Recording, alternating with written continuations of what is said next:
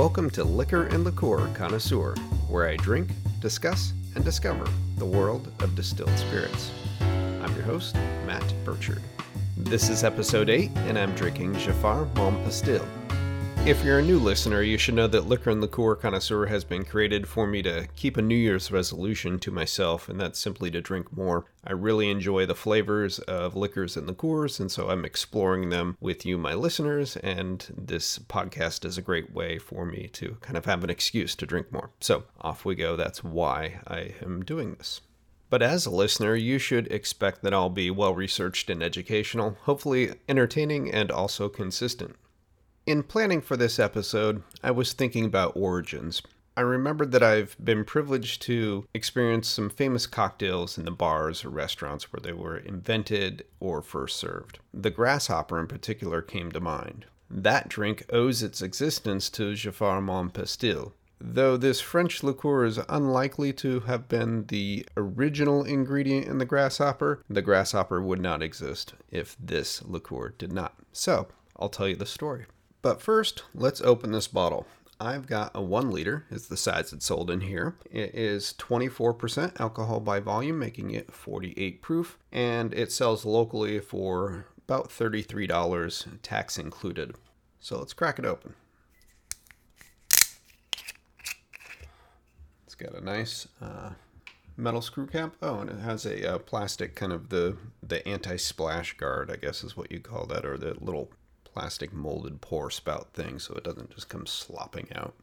I'll be tasting using a nosing glass as I always do, and that's a kind of a tulip-shaped glass used primarily in whiskey and scotch enjoyment that allows the aromas to gather at the top so you can get a good nosing of the spirit. But I use that for all of the liquors and liqueurs that I try. I also taste them neat at room temperature. This, I am told, will benefit from being served on the rocks, but I'm going to try it just straight out of the bottle first.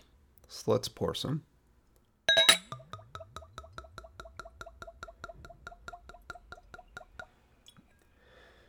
It's rather viscous as it pours. Might be the little plastic pour spout thing in the neck.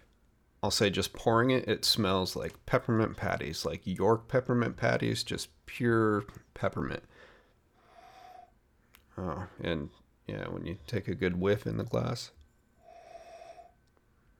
Yeah, it's not, you get some of the, almost like a menthol pickup. I don't know if it's the alcohol or the mintiness that I'm kind of catching in my nose. Probably a combination of the two. Yeah, there's nothing about it that is offensive. It's very clean. Yeah, peppermint. So let's give it a taste.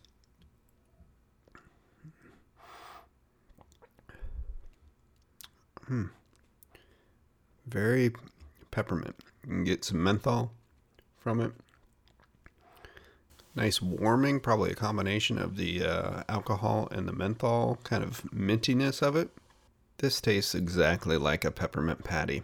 It's suitably sweet. You don't really get a lot of alcohol burn from it. If anything, you might register the sensation as more of the mintiness or the menthol from the peppermint, but it's very good. And I guess it kind of fits my personal palate profile. I like minty things. I like sweet things. It is crystal clear as well. Not much with regards to sort of the alcohol tears or legs in the glass, but it is crystal clear. There's no color to it at all. And I must say, just at room temperature, straight out of the bottle proof, not diluted with any mixer or any ice, it's very pleasant. So I'm going to enjoy it just straight like this for the rest of the episode while I drink and discuss. Montpastil, the story, the history of this, and before I go too far, I should apologize if I mispronounce French throughout, as this is a French liqueur, it has a French name. Montpastil, for an English speaker, would usually be pronounced as like menthe. It's the French spelling of the word mint, and then pastil references a small type of mint candy that was popular at the time when this liqueur was invented. And the label actually tells the brief story that I'll expand upon a bit, but I'll just kind of quote the back of the bottle because it's always nice. It's sort of like the lyrics or the liner notes you would get on music back in the day when you weren't downloading and you bought physical media. But here's what the label says. In the scorching hot summer of 1885, Émile Jaffar, at the time a dispensing pharmacist in the town of Angers, France, founded the Jaffar Distillery. His aim was to create a product for his customers that was at once refreshing and delicious. Using oil extracted from Mitcham peppermint leaves, Émile created a clear, refined mint liqueur, naming it Mon Pastil, after the mint candies popular at the time.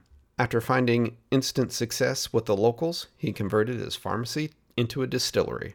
4 generations later, the Jaffar family continues to use his secret recipe to create each bottle of Mon Pastil.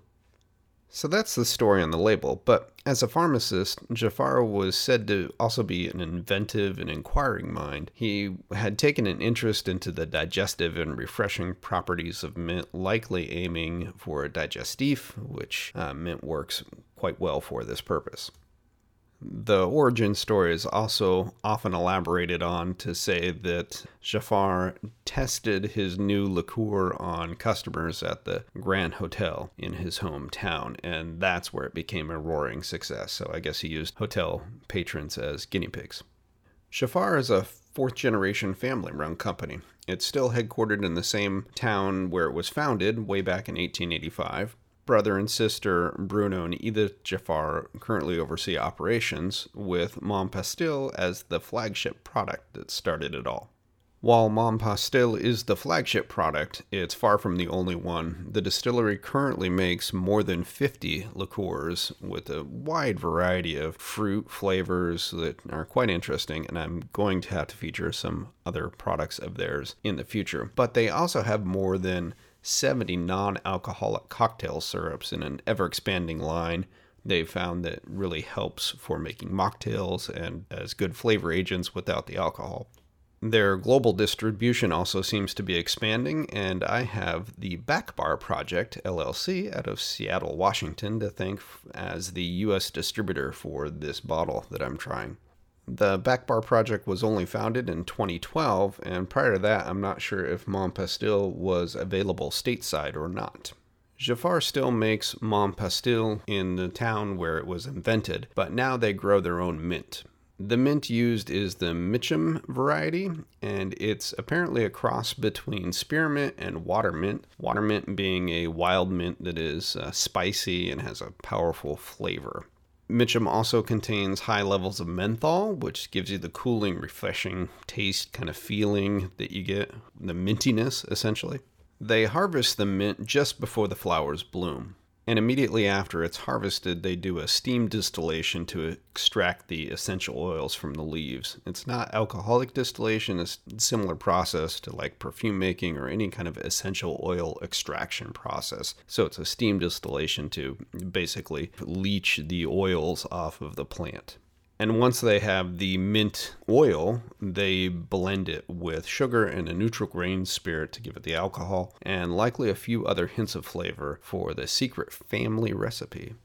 Because Jaffar, being a family company, it is like many liquors and liqueurs, it's a secret recipe, and that's what makes liquors and liqueurs so unique and wonderful, is though you can have similar products made by different manufacturers, everybody's got their own secret. But after they've blended to the secret family recipe, the resulting spirit is filtered, and then they rest it in a stainless steel tank for some time.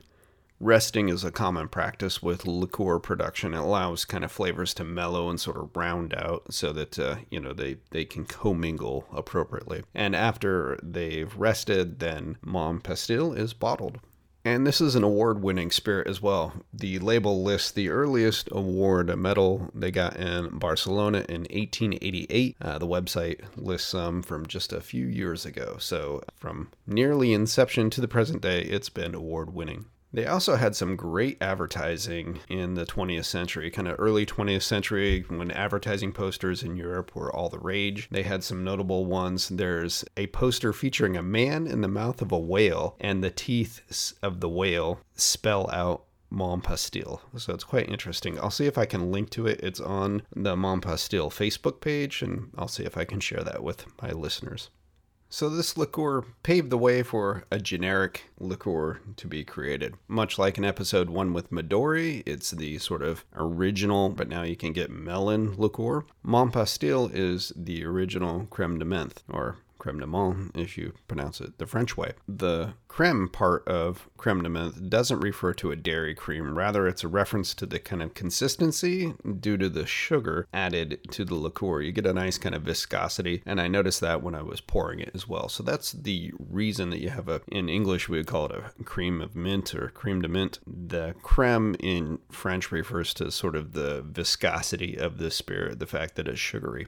Montpastil, though the original, is classified as a white creme de menthe, and that's because it is clear. So you'll have like a white whiskey will be just simply clear. It doesn't have color. At some point, likely early in its origination, somebody thought to color it green because green and mint go quite well together. So commercially you can get white creme de menthe and green creme de menthe. The only difference really being the color. The green is usually artificially colored with a food-safe food coloring, though you can naturally color it with mint leaves and stuff, but it's likely not anywhere near as vibrant green as what you would get from the artificials. So cocktails, but before I get to that, I gotta fill my glass again. This is enjoyable and low proof, so that's a good thing. All right, get topped up there. So I mentioned at the beginning of this episode that the grasshopper cocktail owes its existence to Montpastil, and that is true because it created the category of creme de menthe.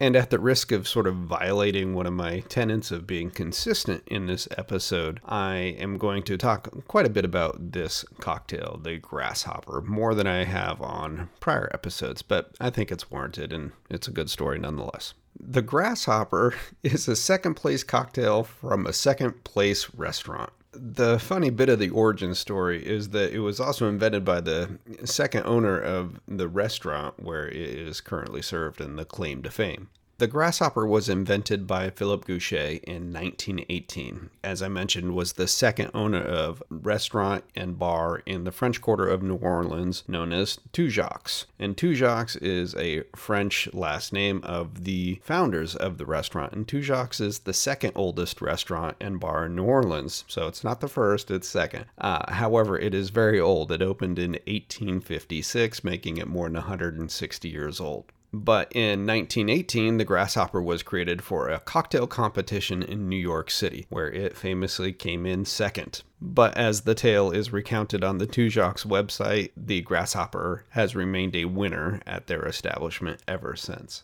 The recipe for the grasshopper varies wildly depending on who you ask. Originally, though, it purportedly was equal parts creme de menthe, creme de cacao, and cream, so it's a mint chocolate cream drink. Ingredients are shaken with ice and then served in a flute or a chilled cocktail glass.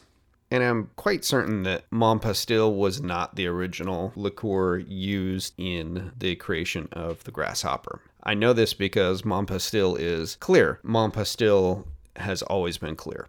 And a grasshopper famously is green. So it's using green creme de menthe, also some white creme de menthe oftentimes, white creme de cacao, and depending on how it's made, there's also some brandy float, but there'll be cream and milk, and again, there's a wide variety of recipes now. I'll provide a link to several great variations on the grasshopper. Notably, in the 50s and 60s, it gained some fame by having ice cream used into it. So it's kind of a frozen concoction with real ice cream as well as some alcohol added. So it'd be a great dessert. But if we go back to the source, the Tujague's, and you look at their recipe, I've seen a recipe that they published that called for Bols brand liqueurs, though I think they're kind of non-specific when they make them.